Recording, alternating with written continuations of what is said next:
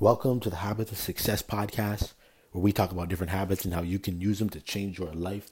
My name is Ian Warner, and I'm your host. And today, we're going to be talking about this one trick that can help you solve any problem, or at the very least, it can give you a new perspective, give you a new way of thinking so that you can solve the problems that you're facing. And here's the thing.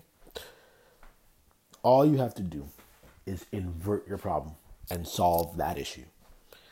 Now, I don't know why this works, but for some reason, when you look at trying to accomplish the opposite, it becomes very clear what you need to do. But when it comes to trying to accomplish what you want to accomplish, it can sometimes feel like it's tricky. I'll give you an example of this. Let's say you want to lose weight and you're busting your butt like, I don't know what to do, like I wasn't educated on this stuff. It just doesn't make sense. Well, then ask yourself the opposite. What would you do if your goal was to gain as much weight as possible? Well, the first thing is eat as much food as you can. And the second thing I would say is get as little activity as you can.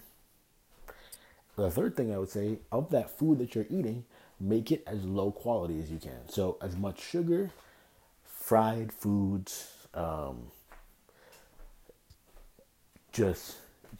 pastry type foods, just get all of that in. I would do those three things. So once you start digging into that, you can go even deeper than that, right? You can get even more detailed in how you want to do this to ensure that you start getting fatter. But now, when you do that, and you say, okay, well, what my original goal is, I want to lose weight. So take all those things you listed out and do the opposite of them. If you know that no activity will make you gain weight, well, that means you need to have a plan to be as active as possible. If you know that eating fried foods is not going to help you, then you need to have a plan for not eating fried foods. And all of a sudden, for some reason, this just makes things very clear on what needs to be done. I think another example of stuff happening that's going on right here today is all these the topics coming up right now about race. And I think a good question to ask is, well, if you're trying to figure out what things can be done to prevent racism, to stop it, you also have to ask the opposite question, which is, what could you do if you just wanted to create as much racism as possible? What would you do? Right? And when you think of it like that, you might even name some things that you see are already happening in your life. So one, for example, I would say if people were like, hey, I want to create as much racism as possible, I would say segregate yourself. Live a life where you could raise your family completely away from any person of color, so you never have to see them, talk to them, understand them, like that type of thing. Or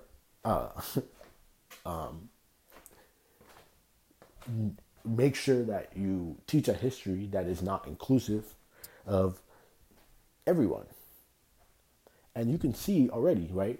You can get, obviously, you can get way more extreme with that one, but you can go down a road where it's like you're naming these things and you're realizing, wait a minute, some of these things are actually things happening now. So then when you're like, well, what's the opposite? How can I do the opposite?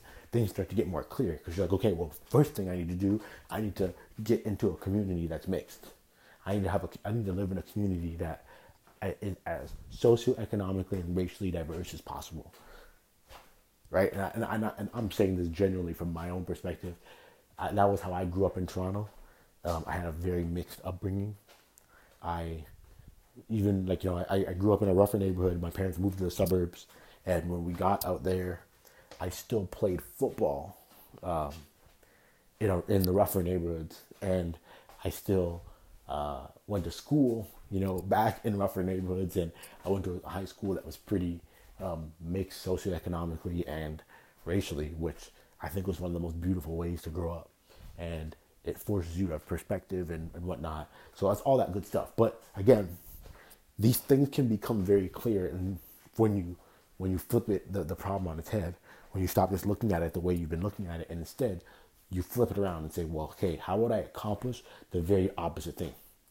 And then once you have that list of things, you know that this is helping you to go the other direction. So if you want to change directions, you have to flip all of those answers on their head. And then it will start revealing some things that you need to do. This is such an easy thing to do to at least get started on a problem. Again, it might not be give you like the main answer, the number one solution that you're going to use going forward, but it will at least get you thinking on those days that you're stuck. Last thing I want to say is, make sure that if you've been listening to this and you're ready to truly dive in and get better with your habits, make sure you take Habit Mastery, my habit course. Go to course.thehabitstacker.com. That is course.thehabitstacker.com, and it will bring you right to it. If you need to track your habits, go to app.thehabitstacker.com, and it will bring you right to the mobile app so you can start tracking habits. That mobile app is free. You can get into it right away. But these are the little things that you can do to, again, just take those habits to the next level. Because as you can see, these decisions compound, right? If you had started building habits last month, we'd already be 30 days in. If you started building them last year, right? It's like that compound interest. When you put it away, your interest starts to build interest, and things really starts to snowball and get out of control in a good way. So make sure that you're investing your time in these habits and improving them and getting better.